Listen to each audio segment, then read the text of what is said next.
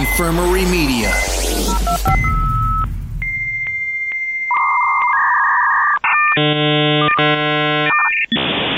Start.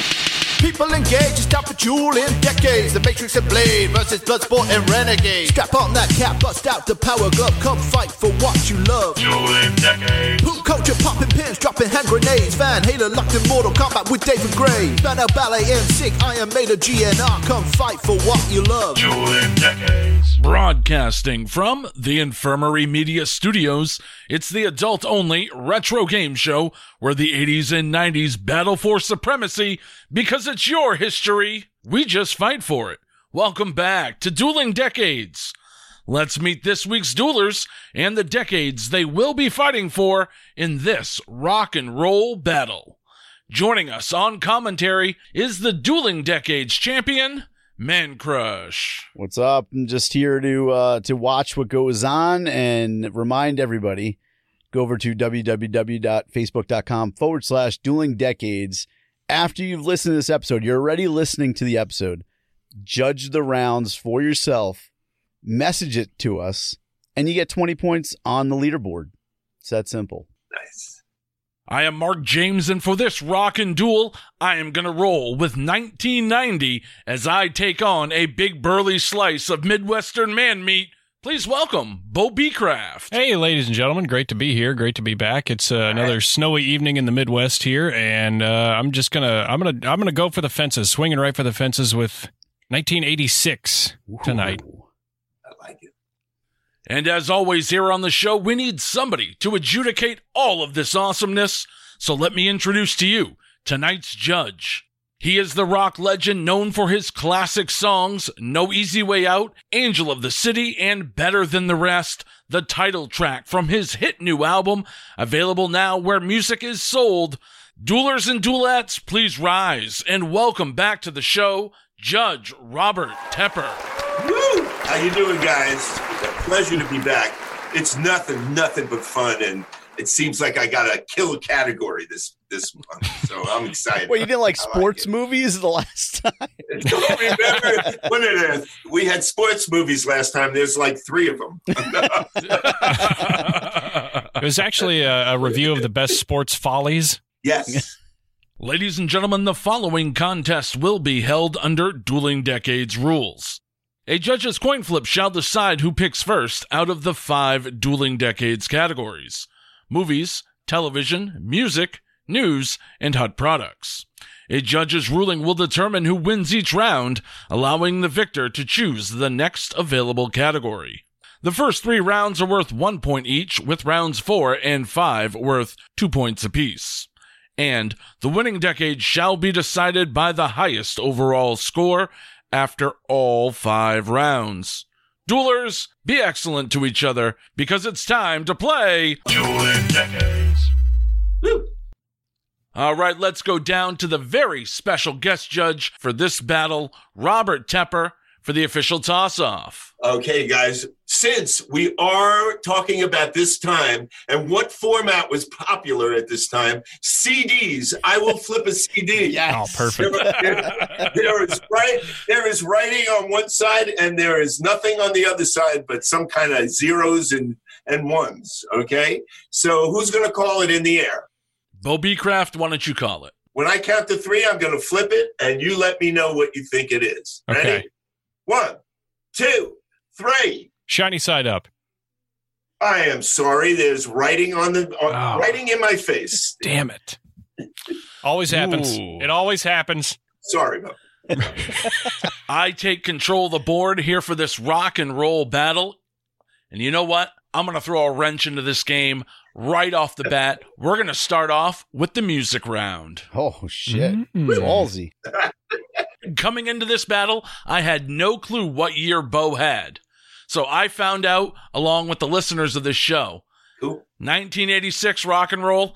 I'm a little scared. I'm going to throw out the music round first. A little bit of a strategy. We'll see if it bites me in the ass later. I don't know. I like it. That's a good strategy. In 86, that's going to be a doozy. I like it.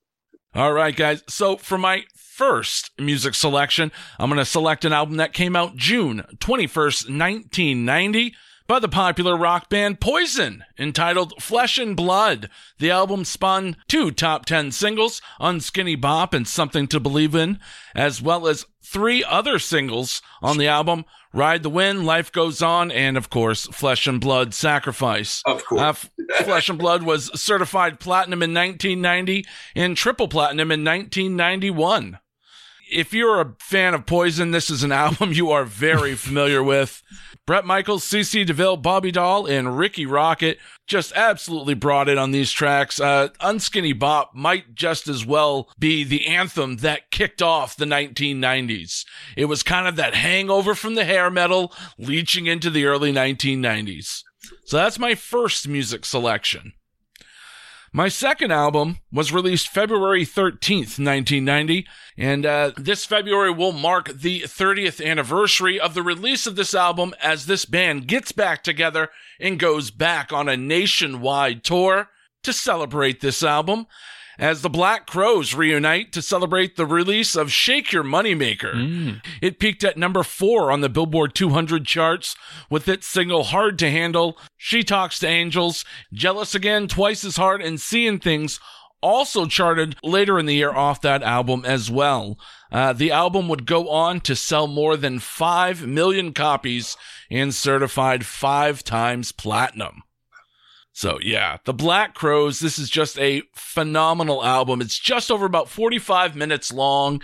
It flows from beginning to end. There is not a bad spot anywhere on the album. It is just their magnum opus from the Robinson Brothers. So those are my 2 music selections, Shake Your Moneymaker from the Black Crowes and Flesh and Blood from Poison. Over to you, Bo Beecraft. Not to be confused with Fleshlight and Blood, right? Right, no. All right. That's 99. We don't want to hear about your sex life. Keep going. All right, down to the well here. 1986 in rock music. I'll lead off with another kind of, I guess you'd call it hair metal. I would anyway, or hair, like glam rock, something like that. I'm talking about the August 18th, 1986 release from Bon Jovi, their 3rd studio album, Slippery When Wet. Instant commercial success, featuring songs that are widely considered probably their best known throughout their career. You Give Love a Bad Name, Living on a Prayer, Wanted Dead or Alive. 8 weeks at the number 1 position on the U.S. Billboard 200 chart. And due to its performance throughout 1986, also named the Billboard top-selling album of 1987. Now the band's best-selling album to date, a certification of 12 times platinum, which is quite a feat. That also makes it one of the top 100 best-selling albums in the U.S. Wow. It's a doozy. It's a doozy. It's a doozy. Not my kind of doozy, but a doozy no less. Yeah. Statistically speaking. They are also going out on tour this summer. That's fun. It is a doozy. I will say that. What do you got for your second music selection, Bo? Yeah, let's hear. I'm going to follow this up with something that's more something I would probably listen to. The 7th studio album released March 24th of 1986 from Van Halen, or in this case, Van Hagar. It's 5150. Yeah, that's a good one. The first of 4 albums to be recorded with Sammy Hagar, who replaced David Lee Roth. The album was named after Eddie Van Halen's home studio, 5150, which is in turn named after a California law enforcement term for a mentally disturbed person. Mentally impaired is what that's right.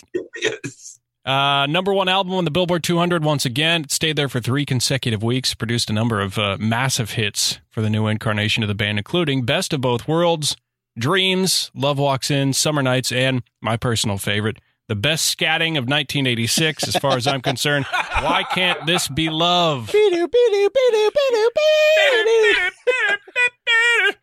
Certified 6 times platinum since its release. So there you have it. Van Halen's 5150. Oh, man. You guys are killing me. I know. Oh, this is a tough one. That's how could you lead off with that? Jesus. Woo, woo. You always lead with scat. That's Dueling Decades precedent. That's rule. If there's scat involved, you always lead with scat. That's right. Never hide from the scat. You need the scat. Scat is good. Scat is good. All right, is it my turn to judge? It is. Let's go down to Judge Robert Tepper for the verdict for the music round. It's so hard. I can't even believe what you did to me, because people are going to say, hey, Tepper, aren't you going to go with, Bon Jovi? Come on, man. How can you turn your back on Bon Jovi? How can you turn your back on David Lee Roth is not the lead singer of Van Halen anymore? Aren't you walking around just a little mad? Isn't this guy screaming just a little too loud on these songs? Can you sing any higher? I can sing higher. Okay, so here's the thing, man. I got to take the Black Crowes because I love the fucking Black Crowes, right? That album to me, I know it's nowhere near the rock royalty, but that first record was perfect. And the only reason I'm slipping Poison in there, who couldn't even find what 2 and 4 is on the drum, okay? The only reason I'm slipping those guys in there is because I go to a concert one time in Arizona, and David Lee Roth has his solo record on, and I'm invited backstage, and guess who opened up for David Lee? You? Poison! Damn, it would have been better if you did. I look around, and me and 12 guys are picked to go backstage after the show. It was Nirvana. I still don't remember what happened, but it was amazing. I'm going with Black Crowes. You can't be mad about that. Wow. Out of all three of those bands, though, out of Black Crowes, think about it. They're all back on the road now. So you got Black Crowes, they're out. Right. You got Poison's out, and then you got Bon Jovi out. Right. Out of those three, I'm going to see Black Crowes. I saw Poison a couple years ago. Oh, hands down. Hands down. See, now tell me what. That's how I feel. That guy's voice is amazing. magical. I heard him on Stern. He hasn't lost shit. Sounds great. He's amazing. Listen to his stuff with Chris Robinson Brotherhood, and it's phenomenal. Yeah.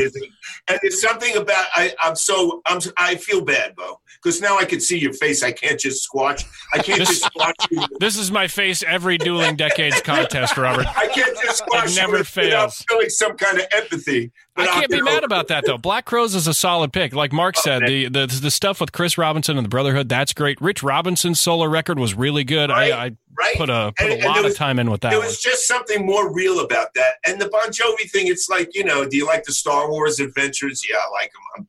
I liked them when they first came out. Now they bore the shit out of me. You know what I mean? It's like, it's good against evil. We've never seen that before.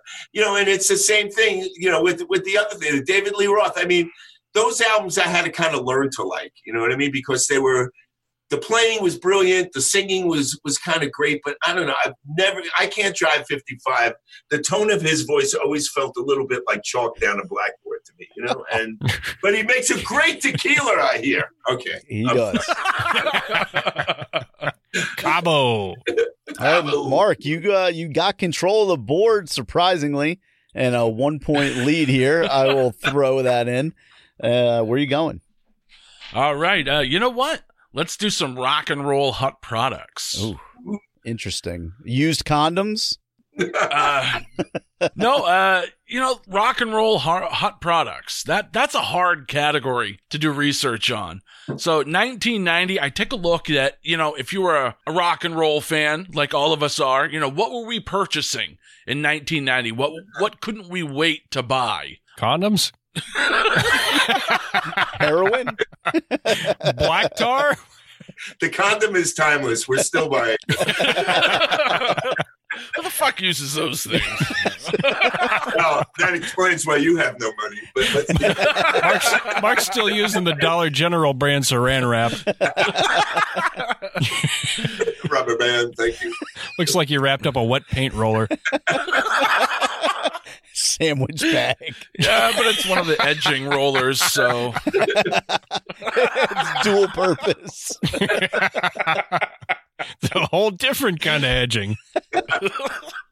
All right. So getting back to rock and roll hot products. Right. This was a hot product that I remember because we had it in our house, and I remember when we purchased it, and it was a big deal. September 7th, 1990, the Led Zeppelin box set gets released. I'm sure you've all seen this. It came out in a big box, and the cover was like, it was crop circles, and then it had the silhouette of the Zeppelin over the top of it. And it was the first compilation of songs the band had ever released. It was all remastered and supervised by Jimmy Page and Atlantic Records. It had a 36-page booklet that came with it. It was on 4 compact discs, 6 vinyl records, or 4 cassettes. In my household, we had the 4 cassettes. My sister had bought this box set, and this is what introduced me to Led Zeppelin. Just going through every side of those cassettes. All the hits were here. Whole Lotta Love, Heartbreaker, Black Dog, Custard Pie, Kashmir, Tangerine, No Quarter, Achilles' Last Stand, Stairway to Heaven. The list goes on and on. It is just the ultimate compilation. So that's my first hot product, the Led Zeppelin box set. I own that thing, and that's it's the first time I discovered the song. I think it's called, is it 10 Years Gone or 10 Years After? One of the two. Fantastic track that doesn't get enough credibility lent to it. So my second rock and roll hot product is another album. But this one's a little different. Because if you remember rock music in the 80s and the 90s, how you bought your music wasn't always you just go to the store and pick something out. Sometimes you bought these albums off of TV because they had some really badass commercials. So my first one is one from Time Life called Guitar Rock. Now, you guys all remember the Guitar Rock series. There was 27 volumes. There's like 40-something different discs that came out. But the very first one was actually just called Guitar Rock. And it's actually referred to as the prototype because it doesn't even count as Volume 1. Volume 1 of Guitar Rock didn't come out till 93. But the prototype came out in 1990 and was the only one ever to be released on vinyl. The track listing for the original version of Guitar Rock is absolutely stellar. From Jimi Hendrix, Elton John, Bachman Turner Overdrive, Mountain, Leonard Skinner, Peter Frampton, Derek and the Dominoes, Eric Clapton, The Who, Cream, Canned Heat, Joe Walsh, The James Gang, Leonard Skinner, Alice Cooper. The list goes on and on with the hits. So if you guys remember the commercial for this one, as soon as I say it, it's going to pop into your head because the whole commercial is a spoof of Risky Business. It's a guy dancing around his house in his underwear and socks, and he's jamming out to all the tunes. Now, I remember these commercials, whether it was Guitar Rock or Freedom Rock or, Cock Rock, whatever the collection was. The one thing that drove me nuts about all of these commercials is they ruined the songs for me. Yep. Because you would start singing the song and then automatically, if you ever heard it, you jump to whatever the next song of the commercial was. Smoke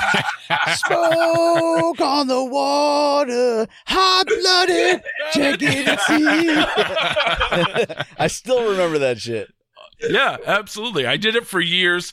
And for me, it all started in 1990 when I started seeing that guy dancing around his house like Tom Cruise in Risky Business with Guitar Rock. So my two hot products, Guitar Rock and the Led Zeppelin box set. Man, that second one was a deep cut. That's good. Yeah. It makes me want to listen to Monster Ballads or at least watch the commercial. Yeah, the track listing is so phenomenal. I'm actually going to make this all in a Spotify playlist, and I'll post it up in our Facebook group so everyone can go and listen to it as well. Nice. Can you throw some random Chet Atkins in there too? Because that to me is the grandfather of Guitar Rock. Right?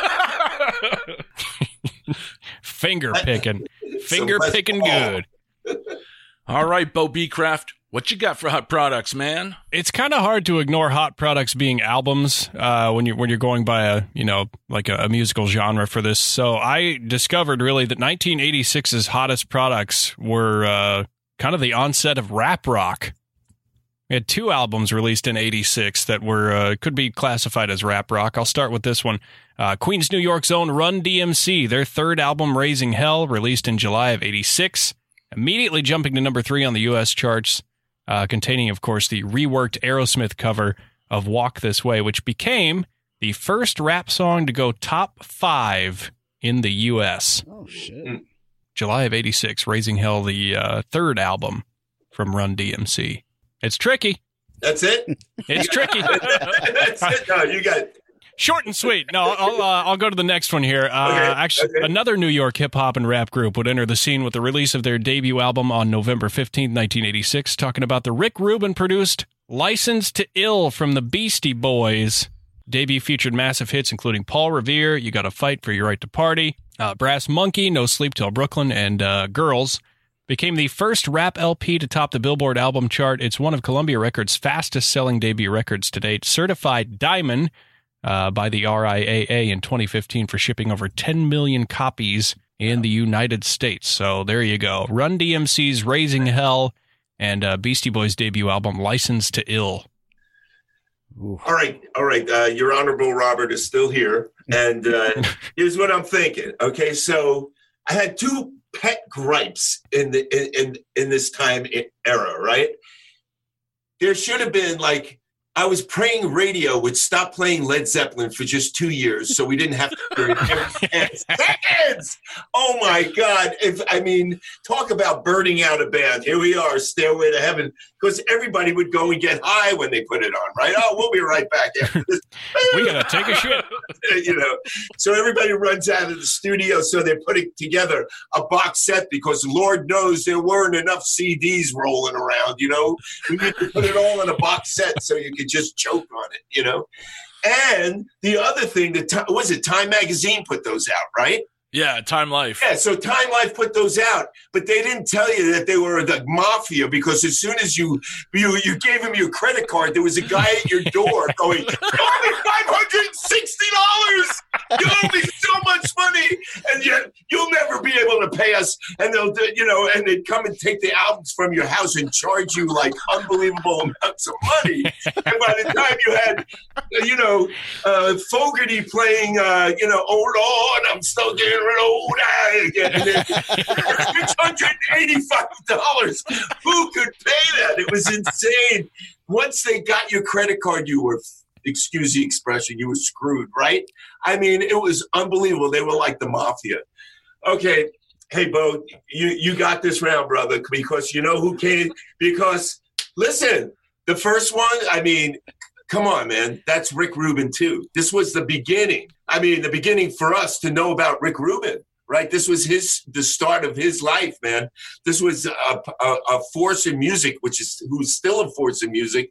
This was his joining together rock and the New York hip hop that he loved so much. And License to, are you kidding me? The Beastie Boys, you gotta fight.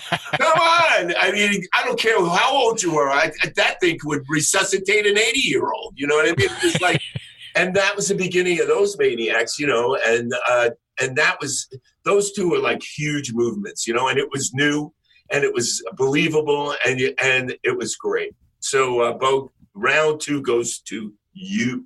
How about you also that? Speaking of Rick Rubin, later that year you had, and it was on Def Jam. I know this because it was one of my picks. But I don't know, a couple months back. But he actually did "Rain in Blood" by Slayer. Oh wow! Yeah, he produced that. He produced that for Def Jam. Wow. Yeah. What's the other band that came out? Was that around then too? Talking about love, talking Love Removal Machine. Who is that? Oh, the Cult. The Cult. That was on his label too, wasn't it? That one I don't know. I'd have to. It wasn't one of my picks. I only know what I picked. I don't know anything else. All right. But I'm just saying, the Rick Rubin vibe was about to enter the music scene. The American music scene, and he's got his own podcast now, and Rick's amazing. He's a monster. All right, Bo. So you tie up the game at 1 apiece and take control of the board. What category you want to go with next, man? Well, boys, it's all downhill from here, so let's get television out of the way. 1986 was the year of a couple of pretty large award shows. I would consider them. The 13th Annual American Music Awards is what I'm going to lead off with. Took place January 27, 1986. 180-minute ceremony hosted by the legendary Diana Ross, produced by Dick Clark Productions, and found its home on ABC. Among the night's biggest winners in rock music were Bruce Springsteen, who took home 3 awards, Huey Lewis and the News. They left with 2 pieces of hardware. Other big winners on the night included Whitney Houston, Tina Turner, Willie Nelson, and one of my favorite country supergroups of all time, the Highwaymen. Sir Paul McCartney received a Merit Award. Michael Jackson took home an Award of Appreciation for what? I'm not sure. And everyone's favorite supergroup, this is probably the biggest news to come out of this award show, USA for Africa taking home Song of the Year for We Are the World. Wow. Which was also produced by Rick Rubin. No, it was actually Quincy Jones. That's right. That's right. Did you happen to pick that one because Whitney Houston just got into the Rock and Roll Hall of Fame? Did she really? Yes. Is that true? I didn't know that. How do you feel about that? You're a rocker yourself, and they just put in the Rock and Roll Hall of Fame, they just put in Whitney Houston and Notorious B.I.G. Okay, I think what happened to the Rock and Roll Hall of Fame is they're running out of people to put in, They chose not to put in Dave Matthews Band. Right. Okay. To me, though, Just saying. I hate to make it a segregated thing because the problem with music today is it's so segregated. I mean, when I came up, there was FM radio and they played Motown, they played everything. You know what I mean? And now, rap is rap and R&B is R&B and pop is pop and heavy metal is heavy metal and the dinosaurs are on 95.5 KLOS, But for me, I mean, is Whitney Houston rock and roll in any sense of the word? No. Okay, in my estimation. Was she a monster motherfucking singer? Abso-freaking-lutely. That girl could absolutely sing her ass off. And so I think there should be another award show, like, divas throughout the age. Let's, because there's not enough award shows. We all know that, and the Rock and Roll Hall of Fame is, I used to go way back when the whole idea of the thing was to give money. I believe this was, to give money to groups that didn't get the proper exposure, like the Marvelettes or people who didn't make any money. So they would put together a check for $27,000. And give it to the Marvelettes, and they'd look at you and go, thank you very much. So the early ones, I used to go to and I used to hang out and stuff. I don't know what it's become. It's not like, it's not, it ain't the Football Hall of Fame. I'll tell you that much, So I kind of, not to drag it out too long, but I don't know about Whitney being the Rock and Roll Hall of Fame. I just don't know about that, It's kind of weird. They should just change the name already. Just call it the Music Hall of Fame then. You know what? Yeah, right. Thank you. That's a really smart thing to say because I feel like I don't want to exclude people, but on the other hand, it's like, if it's rock and roll, then it's rock and roll, man. It's the Stones. Then it's people who gave us that rock thing. And there are people who've given us many other things, and that's fine. But it ain't the Rock and Roll Hall of Fame. Just have different wings, man. That's all you got to do.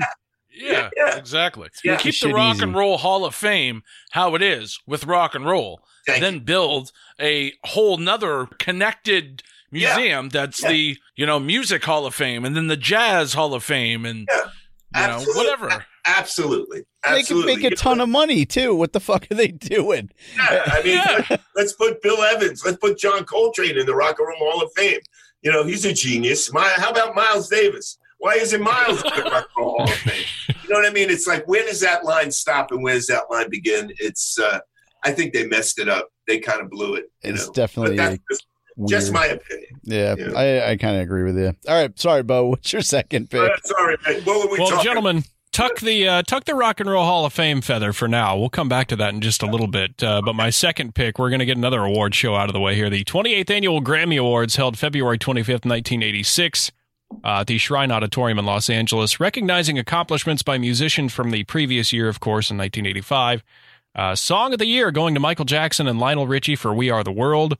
The night's big winner was, of course, USA for Africa's We Are the World. 4 awards they won at the Grammys, including Song of the Year. The latter was awarded to its songwriters Lionel Richie and Michael Jackson. Another big winner, though, for the year was Phil Collins, whose No Jacket Required LP amassed 3 wins, Album of the Year, Producer of the Year, and Best Pop Vocal for Male. The event, hosted by the incomparable Kenny fucking Rogers, and featured performances from Sting, Whitney Houston, Starship, Huey Lewis and the News, Stevie Wonder, Aha, and several more. So the 28th Annual Grammy Awards, February 25th, 1986. Interesting. All right, off to Mark James for round 3, the television round. Hopefully you don't have another awards ceremony. Mark James and the Shondells. Ceremonies. No, I don't have another awards ceremony because, that's not what I was watching, back in the day in 1990. When you come home from school, you wanted to watch things that interest you. Like scrambled Cinemax. Like after school specials on the PBS. No, see, me, I'd go straight to MTV. From 4 to 5 o'clock, you had Yo MTV Raps. So if you're into hip-hop at the time, 1990, a lot of stuff was happening in the hip-hop movement. You got all that on Yo MTV Raps. But you know what? If you weren't a hip-hop guy, if you were a rock and roll type of kid, like I was, the hour before, from 3 to 4, starting in the summer of 1990, you got a brand new show on MTV called Totally Pauly, which introduced us all to Pauly Shore. This hit the airwaves with major fan approval. Pauly Shore would come on and he would host different segments and he would introduce different videos. The first video he ever hosted on the show was Billy Idol's Rock the Cradle of Love. Ooh. Pauly was also, he was an after-school distraction for kids. At the exact same time, General Hospital was on, of all programs. That was his competition. You could come home and watch General Hospital or Pauly Shore before Yo MTV Raps. Those are your options. That's what you watched? No,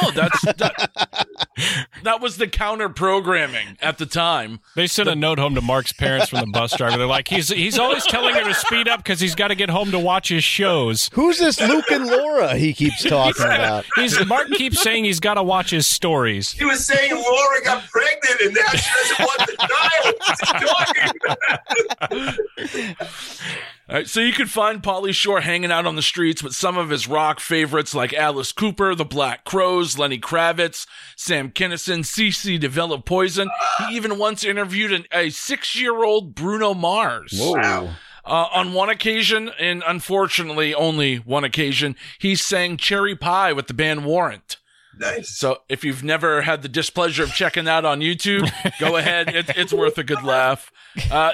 Totally Pauly ran for 6 years and led him to a huge career in movies, where he would go on to star in movies such as Encino Man, Son-in-Law, Jury Duty, In the Army Now, and Biodome.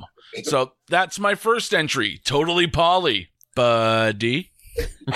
No wheezing the juice. All right. So for my second television selection, I'm sure you guys are all familiar with the smash hit television show, Hill Street Blues, perhaps? LA Law, NYPD Blue. The bare ass of Dennis Franz? Yes.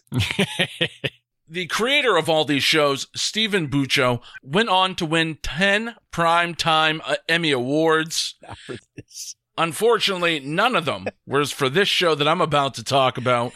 And it was because of Hill Street Blues. What had happened was a Broadway producer actually came to Stephen Buccio, and they said to him, we'd love to adapt Hill Street Blues to become a Broadway musical. So for a few years, they tried this. It never happened. So he decided to bring it to television. And with the help of Randy Newman, we get the drama Cop Rock, debuting in 1990. If you have never checked out Cop Rock or have heard of it, please go on YouTube. This is a show that was 40 years before its time, man. This show was incredible. Jesus. So it's basically just like any cop drama, except occasionally they break out in song and dance. And what's truly remarkable about this is Randy Newman wrote the song for the theme song and then all the songs for the pilot. All the other episodes from the first season, they had a writing staff of songwriters. So, Robert, you'll understand how hard it is. They wrote 5 songs per episode for a total of 55 original songs for the first series. So they had to come up with not only the stories for the television show, the drama part, but how they could take key parts of each story and turn that into song. And they did 55 for the first season. It was a monumental undertaking, and, they consider it one of the worst TV shows of all time, but I just think it's before its time. So that I give you Cop Rock. I had zero idea that Randy Newman was remotely involved in that thing, but like I can only imagine like how terrible the songs could have been. Like, could you put your hands in the air? Do you know I stopped you back there? I like B&E blues. Oh, that's so Yes. That's hilarious. Yeah, the track listings for some of the songs, it's pure comedy gold. You can go on now. I'd highly advise just go out and purchase the complete first season. I'm sure you can pick it up on DVD. It's $1. What makes it comedy gold, though, is the fact that it's serious. It's not meant to be taken in satire, and it's fucking hilarious. Listen to it now, because it's so bad. Partner got shot today. From a production side, one of the remarkable things about the show was all the songs were actually performed live. So the actors were actually having to sing them on the set, and then they put in the musical accompaniment after. So not only do you have to know how to act and sing and dance. You got Randy Newman barking down you if you're fucking up. So Wow, only on the pilot. Do it again. So here's one for the show. It's called "You Got Your Cuffs On Too Tight." You got your cuffs on too tight. You'll never make it through the night. They call the lights cherries and berries. I love molestation. Molestation. That's not a good title. There's one clip I watched today where it's a male officer and a female officer in the squad car, and she starts hitting on him big time, and then she bursts out into song about how she just wants to do the bump bump, and it is absolutely hilarious. Oh my God! I need a little. Here we go. Have a glass of this toilet wine. We need to bring back Cop Rock, maybe starring Robert Tepper. Oh my God! Thanks a lot, man. My career's up. I don't even know where to start, man. It was like, so Bo gives us these amazing, we are the world, and Africa and all these things that like, oh, how much do we hate? How much do we hate those kind of shows, man? It's like these people win awards for just breathing, okay? We got to see this every year we see this. Okay, what was the other one, Bo? You gave me 2 award shows, right? I got the Grammys and the American Music Awards. American Music Awards. And Dick Clark, man, I he's dead, but I still think he hosts them. I'm not sure. I'm almost. They just string him up on some wires and bring him out there. There he goes. Bring him. There he is. Dick Clark still making money from the grave. Oh my Lord, that is hilarious. Okay, but your first choice, your first choice was? That was the American Music Awards. So the second choice was the Grammy Awards, 13th annual Grammy Awards. And we had that up against Steve Boccaccio, who those Hill Street Blues was an amazing show. But Pauly Shore right now is doing game shows throughout America. Okay, so Paulie didn't turn into that big a star. Okay, you have something against people who host game shows, Robert? I do. I mean, except for this crazy show. Oh my God, come on, this is insane. All right. So I got to go with the MTV videos, man, because I would go home and do the same thing. And Cop Rock. Cop Rock was so bad. I remember seeing it. I mean, you have no idea. People like at that time, and it was right there at the meat of me, right, was, Hill Street Blues. And what was the other show? And NYPD Blue. I mean, these were like first time, like heavy drama shows. You didn't miss it, man, because it was real. I mean, it wasn't real, but it was great, And this show comes on, and it was like somebody dropped acid and put this thing on, and you were watching this thing that was so, you go, oh no. And like, that feeling like when you're watching something and you're so embarrassed inside that you're like, oh my God, you didn't just do that. Like the pain is shooting up into your brain. That's how bad this show was. Okay, it was so freaking horrible. It was disgusting. Well, let me ask you a question, Robert. Go. All right. So at this time, you were telling us earlier before we started the show, you were living in Woodstock, New York, and you wanted to get out so bad. If somebody from Cop Rock called you up and said, "Hey, Robert, we want you to come out. We got this premise for the show. We want you to write songs, and that'll get you out of Woodstock." What would you do? I got to tell you, I think freezing to death in 80's might have been better than this show. I mean, it just goes to show you, like, a bad idea is a bad idea. I mean, Randy Newman, I had no idea he was the voice behind that. And it's like, so my wife calls me over. She goes, "There's this new show on YouTube that you have to check out." I go, "Really?" She goes, "Yeah, it's really good." And she loves musicals. God bless her, man. Most of them make me cringe. I've been involved in them. I've written some stuff for them. But it's like, you get guys who go, "Hey, did you see Oil Spill?" Oil Spill? Oh, that was brilliant, man. What a great musical Oil Spill is. And people write like 50 songs about oil spill. You know what I mean? It's like, how they do it, I don't know. So she puts on this show, and people with bad voices singing horrible songs just is enough to make me want to, like, throw up in my mouth, And that show did all that for me, and I can't thank it enough, okay? It was so goddamn awful. I think it got canceled before the end of the show. I think before it was over, it got canceled. It was so bad. Yet it wins the round. And the only reason you won the round is because, MTV, man, we can't watch videos anymore, right? Where are the videos? I don't see them. YouTube. I can't find them on my TV. Yeah. YouTube. Thanks a lot. I want to remember that feeling like you didn't know what's coming next? Yes, it was great. You didn't know what's coming next, You didn't go out and go, "Oh, I'm going to listen to the new Britney Spears video, You didn't know what they were going to play next. You go, "Man, I didn't hear that." I love that feeling. I miss that feeling. That's kind of my problem with Spotify at times. Like, it's too easy. You could just be like, "Nah, I don't like it, skip." You don't give anything a chance anymore. Yeah, I personally, I mean, I don't know what they're paying me. Probably nothing on Spotify. Spotify gets away with fucking murder. But, I think you get a mill. What is that, like 0.5 cents of a penny every time they play your song? You get a hay penny. A wooden nickel. Get you a beer token for your nearest country club. You know what I'm saying? Like, the MTV vibe, and Paulie was great on that stuff. I thought he was really great on that. So that's what won you the round is the videos, man. And Hill Street Blues and all that was great. And Cop Rock was just, hilarious. It is now. Yeah. No, it was then, man. Let me tell you, it was like, you never saw anything die so fast in your life.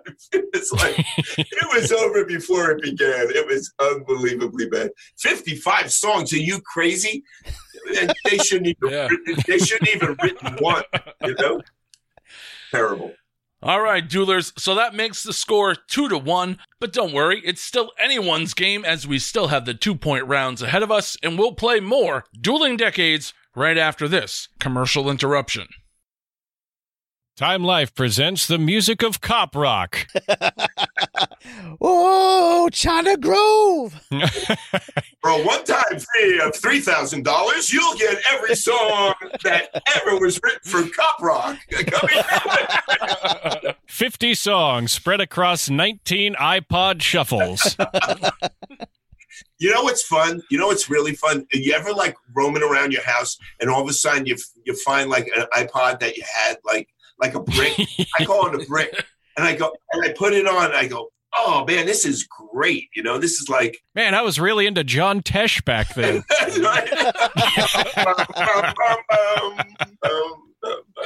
But it's kind of fun to do that, man. I don't know about you young kids doing it with iPods, but I occasionally find a mixtape, like on a cassette. Yeah. And, I don't know you young kids doing this stuff with iPods. Let me blow some dust off my cassette. Mark's like, "Oh, yeah, the best of Eddie Rabbit." Right. I love A Rainy Night. A rainy night. All right, so I got to control the board. It is 2-1. And I think we got to go to some movies and do some rock and roll movies for the first 2-point round. All right, so for my first movie is a movie that I brought up a few episodes back when we talked about the soundtrack to this really influential movie on myself and an entire generation. And that was released August 22nd, 1990. I give you the Christian Slater classic, Pump Up the Volume.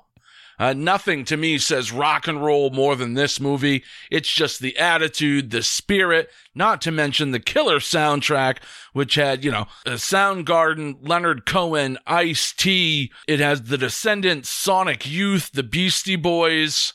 It really just shows that rock and roll youth spirit. And I tells the story of Mark, who runs a pirate radio station. I'm sure you're all familiar with this great film. If you haven't, stop the episode right now and go listen to it, and then come back and finish this episode, because Pump Up the Volume is a life-changing film. Another great rock and roll connection to it. The film also featured Ahmet Zappa, the son of Frank Zappa. So can't go wrong with that. So that's my first movie selection, released August 22nd, 1990, Pump Up the Volume. Nice. My second movie selection came out May 25th, 1990, and is it's like the third in this series. It's a time-traveling movie. I don't know if you guys have heard of it. It's called Back to the Future Part 3. Oh. Now you're probably wondering, what the hell does this have to do with rock and roll? Well, if you remember the movie, they had a nice little Western hoedown sequence in the movie. The band that was playing in that sequence was actually ZZ Top. And they were playing a Westerned up version of Doubleback that came out that year on their album Recycler. So, it was their very first movie appearance. Billy Gibbons would, of course, go on to do more acting.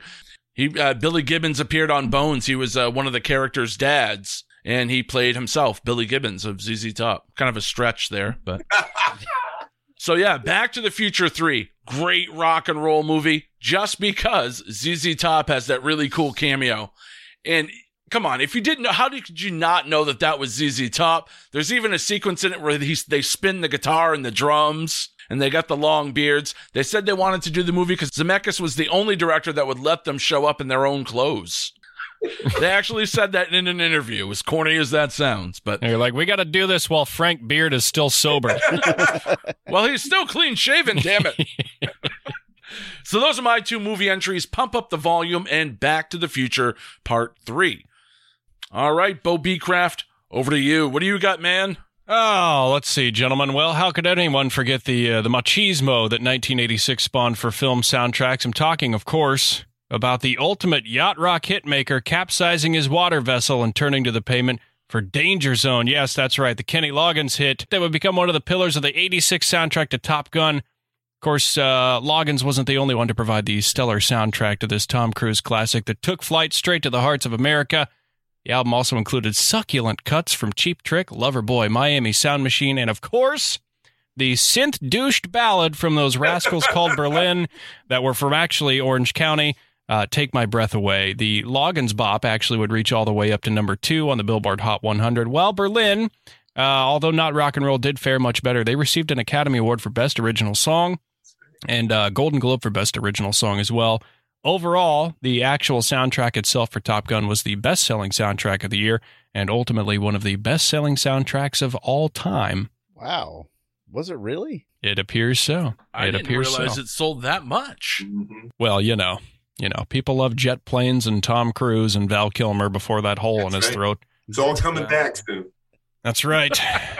The second one, not quite as popular. This is pretty forgettable, kind of, but the soundtrack from AC/DC, released May 24th, 1986. The album Who Made Who, which served as the soundtrack to the Stephen King film Maximum Overdrive. Actually, only 3 songs on this record were newly recorded material, and the other ones were taken from the band's previous album, so it's kind of a cop-out. But the titular song Who Made Who became the band's most successful single in years, reaching number 33 in the U.S., if you want to call that successful. The album has sold 5 million copies in the U.S., though, which is way more than I would have ever estimated it had. So Who Made Who from AC/DC. Who made who? Who made you? Who wrote that? Who made that? That sold 5 million? What band? AC/DC.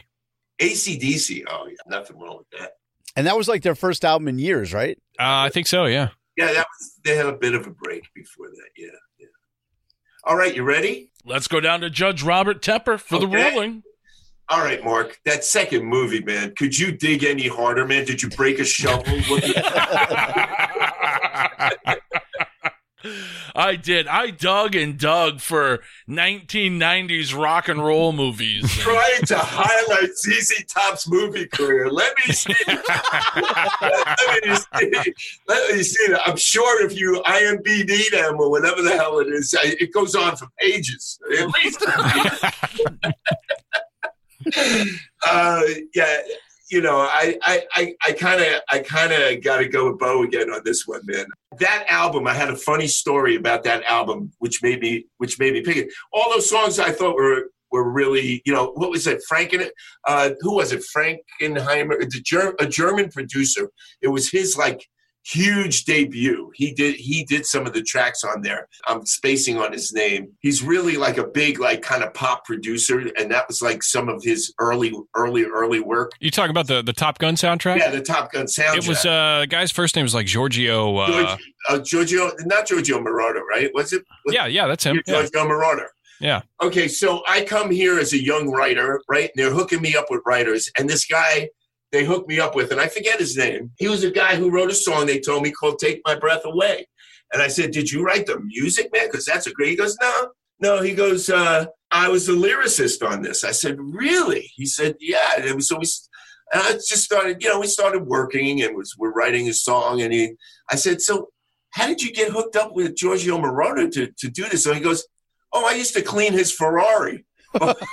I go, just fucking great. This motherfucker wins a fucking Grammy, shining a Ferrari. It's like, I was a little resentful, but we managed to, I don't know if we finished the song or whatever, but I never forgot like going, damn, man, never put down anything you do for anybody because you never know what it's going to lead to. But, he just didn't feel like a big time writer to me. And he's probably going to hear this and go, look at my, I probably wrote 18,000 great songs. You just never listened, So and both of your second choices were really lame. I just want to congratulate you on But I'm going to have to go with the Top Gun thing, especially since we're about to, I hear the new one's supposed to look amazing. I thought the first one kind of sucked, but the music was good, All right, that's it. Yeah, I got to give it to you, Bo. That guy also did Danger Zone as well. Yeah, well, Danger Zone, yeah. Fucking crazy. With Kenny Loggins, the soundtrack maestro of the 80s. Yeah, but again, guys, it was like music and song and film were so identified in that period, I think more than any other period, which is why you're sitting here talking to me and all. You know what I mean? It's like we really had the blessing of like, you thought of a song, you thought of a movie. They were so interconnected, where, it does happen, Lady Gaga movie. It went away for a while, but I think it's coming back. I hope so. Yeah. I hope so, because I think people love that. I think that's what changes people's lives when they can identify with a song that is hooked to a movie like that. I think that's what gets them really wrapped up in it. There's certain oldie, classic-y kind of feelings, that still work. Oh, absolutely. Last night I watched this movie called Long Shot with Charlize Theron and Seth Rogen. And they had a throwback scene where they're listening to Roxette. It Should Have Been Love, and they're talking about Pretty Woman and shit. So they're throwing it back to 1990 with this. So hopefully it does come back because they're bringing that shit back in movies as like memories from the 90s. I loved when movies had that tie-in. I mean, of course, that's why you're on here, because you had these two great songs that were tied into these movies. Exactly. And I still think it works, but what was so exciting about that time was that directors were looking at MTV, which is why I voted for you on that one, is because directors were looking at that and making little music videos of songs and sticking them in movies. It was like it all worked because they saw how powerful MTV was at that time, So yeah, well, that was the thing with Pauly Shore, right? He got on TV and people are like, wow, look at the ratings he's getting. I wonder if they'll pay $8 to go see him in a movie theater. And he got all of these movies. And Pauly was a brilliant stand-up comedian to begin with. So it was only a natural progression for him. For sure. Absolutely. All right. So we're 3 points to 2. Bo is actually on top. He's got control of the board. We're going to the last round. It's anybody's game. Whoever wins this last round wins the entire game. So everything, all the weight is on Robert Tepper's shoulders right here. And we only have one. Handle it, man. I can handle it. But it's weird. This is so bizarre to me because we've never had news for the 5th round that I can remember. So this is going to be fucking interesting. News. Okay. So this is a weird topic, a weird category for this point of the show. Yes, for sure. Okay. Don't bring the sadness because you know what happens if you do that. That's right, man. You make me cry, you automatically lose. Oh, shit. All right, Bo, what do you got? All right, well, I got a 50-50 shot. We're going to win this one for the Gipper. I'll lead off with at least a positive thing. I said tuck the Rock and Roll Hall of Fame induction into the cap for later. Let's see. The Rock and Roll Hall of Fame holding its inaugural induction ceremony to honor the contributions of those who were touted as heavyweights in the recording industry. So their inaugural class took place in 1986, January, actually. First class to be inducted included Chuck Berry, James Brown, Ray Charles, Sam Cooke, Fats Domino, the Everly Brothers, Buddy Holly, Jerry Lee Lewis, Little Richard, and the King himself, Elvis Presley. This was also the same year that they decided that Cleveland would be the physical home of the Rock and Roll Hall of Fame. So you got kind of a twofer on that one. Damn, that's inaugural topical. class, the freshman class, and the physical location settled as Cleveland. Shit, bring in. You got legs. That's right. Yeah, that's good one, right. man. Yeah. And it was a toss-up. It's a sad toss-up, really, for the other one because there were two pretty significant rock and roll deaths in 1986. I'm going to go with... I know. I told you, 50-50 shot. One was an overdose. The other was a massive heart attack. It was a murder-suicide. Well, you know, this one probably is still probably the most prominent or relevant today. I would say, at least among rock fans. The European leg of their tour in support of their album Master of Puppets, September 27, 1986, a tour bus carrying Metallica crashes in Sweden, killing the influential bassist Cliff Burton in the process. Accident caused by the driver who ran off the road, skidded in the grass, crashed the bus, and Burton was ejected from the bus and crushed beneath the weight of it. So the death of Cliff Burton. My alternate one for this one, not to be counted, the death of Phil Lynott from Thin Lizzy, who died at the age of 36 on January 4th. What did he die of? How did he die? He had a drug dependency, but he had overdosed essentially, and then he got sepsis from that, and then the sepsis caused pneumonia. And what was the pneumonia and heart failure as a result of the sepsis. So he had a lot of issues going on there. The boy's not back in town for sure. He is not. Man, I have a feeling Mark's also bringing the sadness to even this. Yeah, Bo, I'm going to see your sad news and raise you. Or is it lower in this case? Yeah, it could be, because on Monday, August 27th, 1990, we lost an absolute legend in rock and roll. And that was the day that we lost Stevie Ray Vaughan. Stevie Ray Vaughan and members of Eric Clapton's band were touring. They were actually playing Alpine Valley. Afterwards, they took the helicopter, which is the common mode of transportation, in and out of the venue because there are narrow roads, and with all the fans, the bands just used the helicopters. Shortly after takeoff, because of the weather, the helicopter crashed into a nearby ski hill resort. Vaughn and 4 others on board, pilot Jeff Brown, agent Bobby Brooks, and bodyguard Nigel Brown and tour manager Colin Smythe were killed. Initial reports say that everyone did die instantly, unfortunately. Well, I guess fortunately. That would be horrible. Yeah, I guess if I had to go out, I'd hope it'd be instantly in a helicopter crash. Not Mark's world. Oh, wait, I kind of want to see what happens to everybody else. They survived for 6 days. I just want to let you all know you're going to hell every last. Stevie Ray Vaughan's funeral service was on August 31st, 1990. Jeff Healey, ZZ Top, Stevie Wonder, Bonnie Raitt, Buddy Guy, all in attendance. Stevie Ray Vaughan's grave marker reads, "Thank you for all the love you passed our way." Had a #1 hit single on the hot mainstream rock tracks with the song Crossfire, and of course he had the legendary band Double Trouble, which was inducted into said Rock and Roll Hall of Fame in 2015. So that's my first bit. The passing of Stevie Ray Vaughan. All right. Damn, 2 sadnesses, so it evens out. Yeah. All right. So for my final news story, man, kind of have to dig for some of these things, you know? So I looked at different bands that were around at the time in 1990, and I found a band called Scream out of Washington, D.C. You guys familiar with this? No. Vaguely. Yeah, they didn't have a whole lot of success. Matter of fact, their drummer actually left the band because he got a suggestion from the frontman from the band The Melvins. This was the guy who went to the Melvins? No, the guy from the Melvins, Buzz Osborne, actually suggested to this person that he should quit the band that he was in D.C. and go out and try out for this band. Oh, I know. This is great. In Washington. So, said, get out of here, Chad Channing.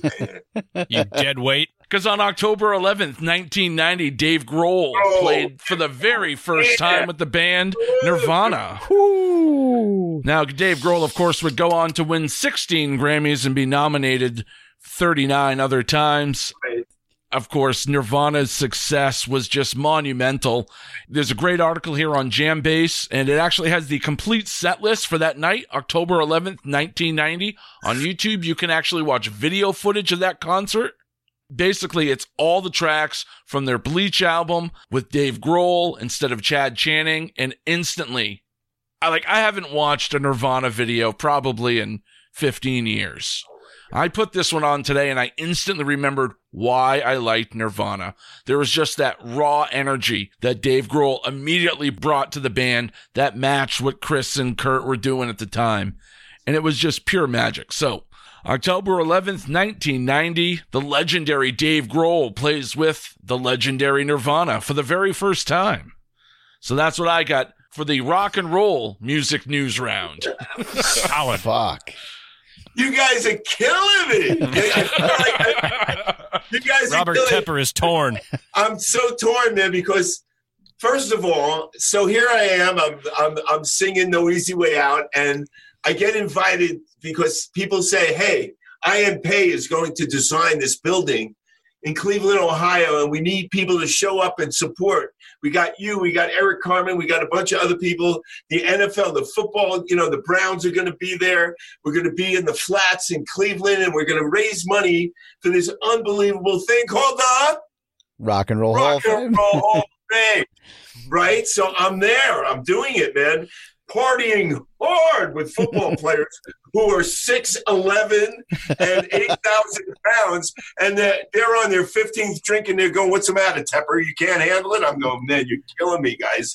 You are absolutely killing me." But it was a very memorable night, and all the stuff with, Thin Lizzy. Who wants to hear that? So sad. I mean, this guy's a total tragedy. That was just horrible. Sorry, but that sucked. Okay. And the other thing, Stevie Ray Vaughan dying. I had a Stevie Ray Vaughan story. He comes up to me at this restaurant in after the Grammys one night, and we're downtown. And he comes up to me. He goes, "Man, I just love your fucking movies." I'm going, "What?" "Yeah, man, you are amazing in that movie." I go, and I'm just like, "Yeah, thanks, man. I don't know what the fuck you're talking about." He thinks I'm Christopher Lambert, okay? There can only be one. He has no idea who I was at all, man. He had just no idea who I was at all. He thought I was Christopher Lambert. Fuck. It was so amazing, man. I'm sitting there. I guess that's better than nothing, that was a hilarious night.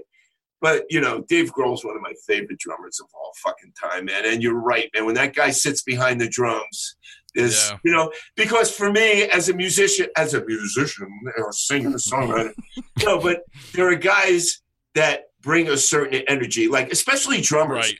How many drummers can you really identify? And first of all, the story about who was the guy who told, I love that band. My son took me. We went to see them the other week. The Melvins? The Melvins, man. I love the Melvins. The Melvins were so good. There I am, old man in the club, okay? I am the old man in the club.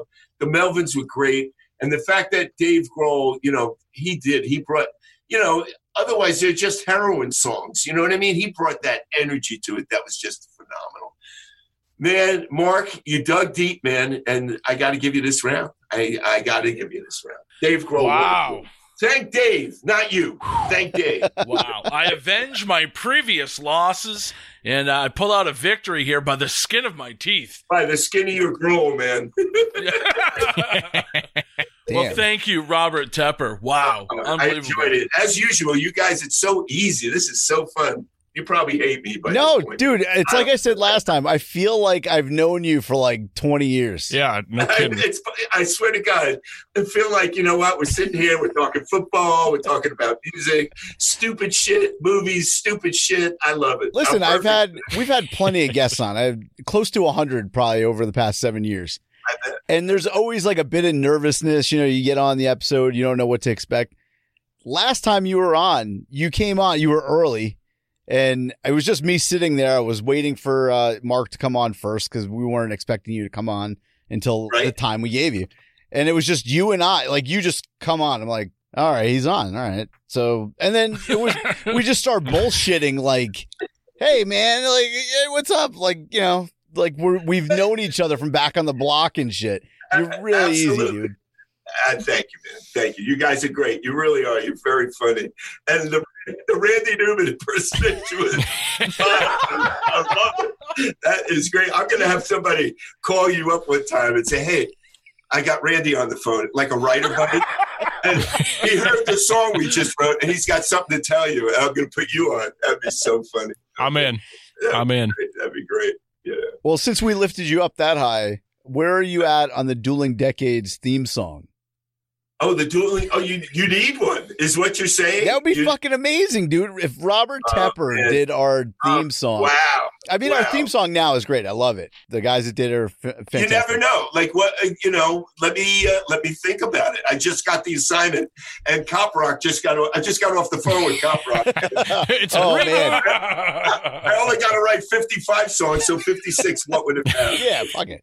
So other than writing the new Dueling Decades theme, tell our listeners what you've been up to, Robert. Okay, so what's been going on is I went to Germany, right? It went amazingly, okay? It's called the Heat Festival. Not to get, like, mushy and stuff, but I hadn't been out there. I've been working on this record, and people are singing the words to the new record. People are, like, loving it, and it was moving, man. It was really a moving show for me. I literally, we went there, we rehearsed, we did that show, we came back, okay? So it was like boom, boom, boom, boom.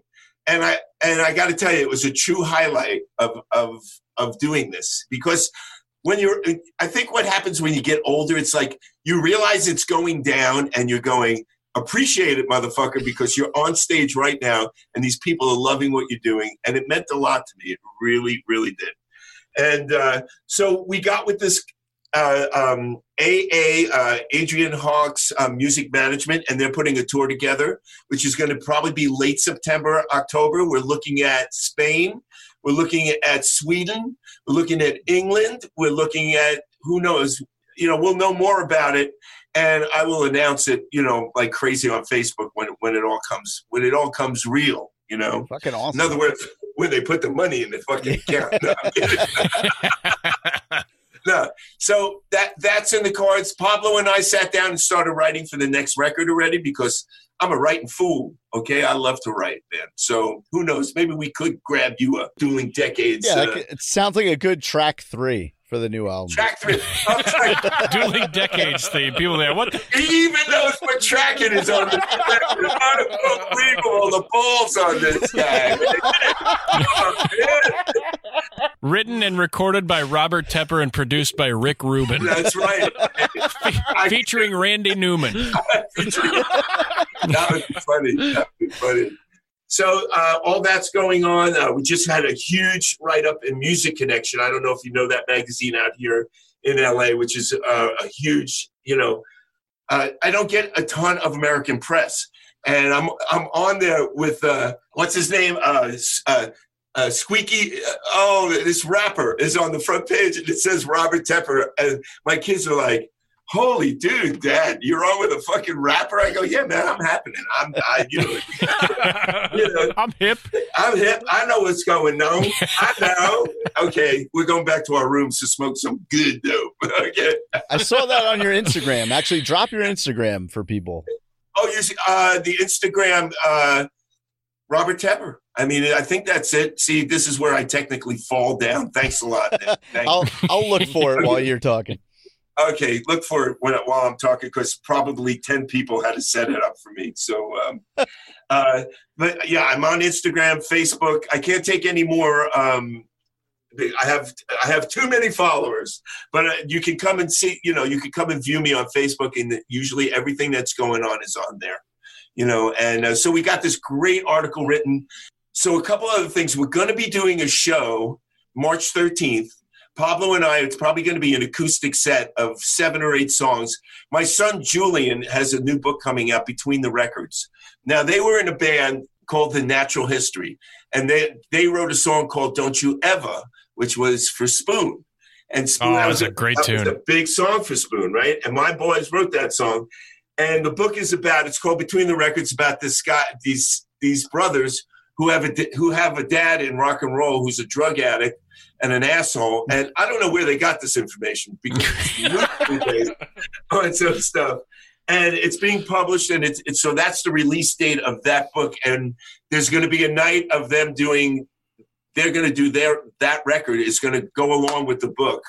And they're going to be at Book Soup in LA. So, and I'm presently mixing, and that's what I was doing today, and what I've been doing pretty much for the last bunch of weeks, is my son brings music programs to kids throughout LA, and he just did a kids record. Very cool one, man. And I'm mixing that. I recorded that and produced that with him, and I'm mixing that, and that should be done and out. It's like we're like the fucking Osmonds, man. We got creativity everywhere. Only we're a little more left of the Osmonds, I think. All right, so this is what it is. If you guys want to go and follow Robert on Instagram, it's r.tepper on Instagram. And if you want to go to his Facebook, it's facebook.com/Robert Tepper Music. Thank you, Nick. I got you. Awesome. I got you. You do, man. I like you, Nick. You're a good guy, man. Thank you. Track 3, though. Track 3. Oh, man, I can't take the pressure. I know people call our people. Okay, we'll do it.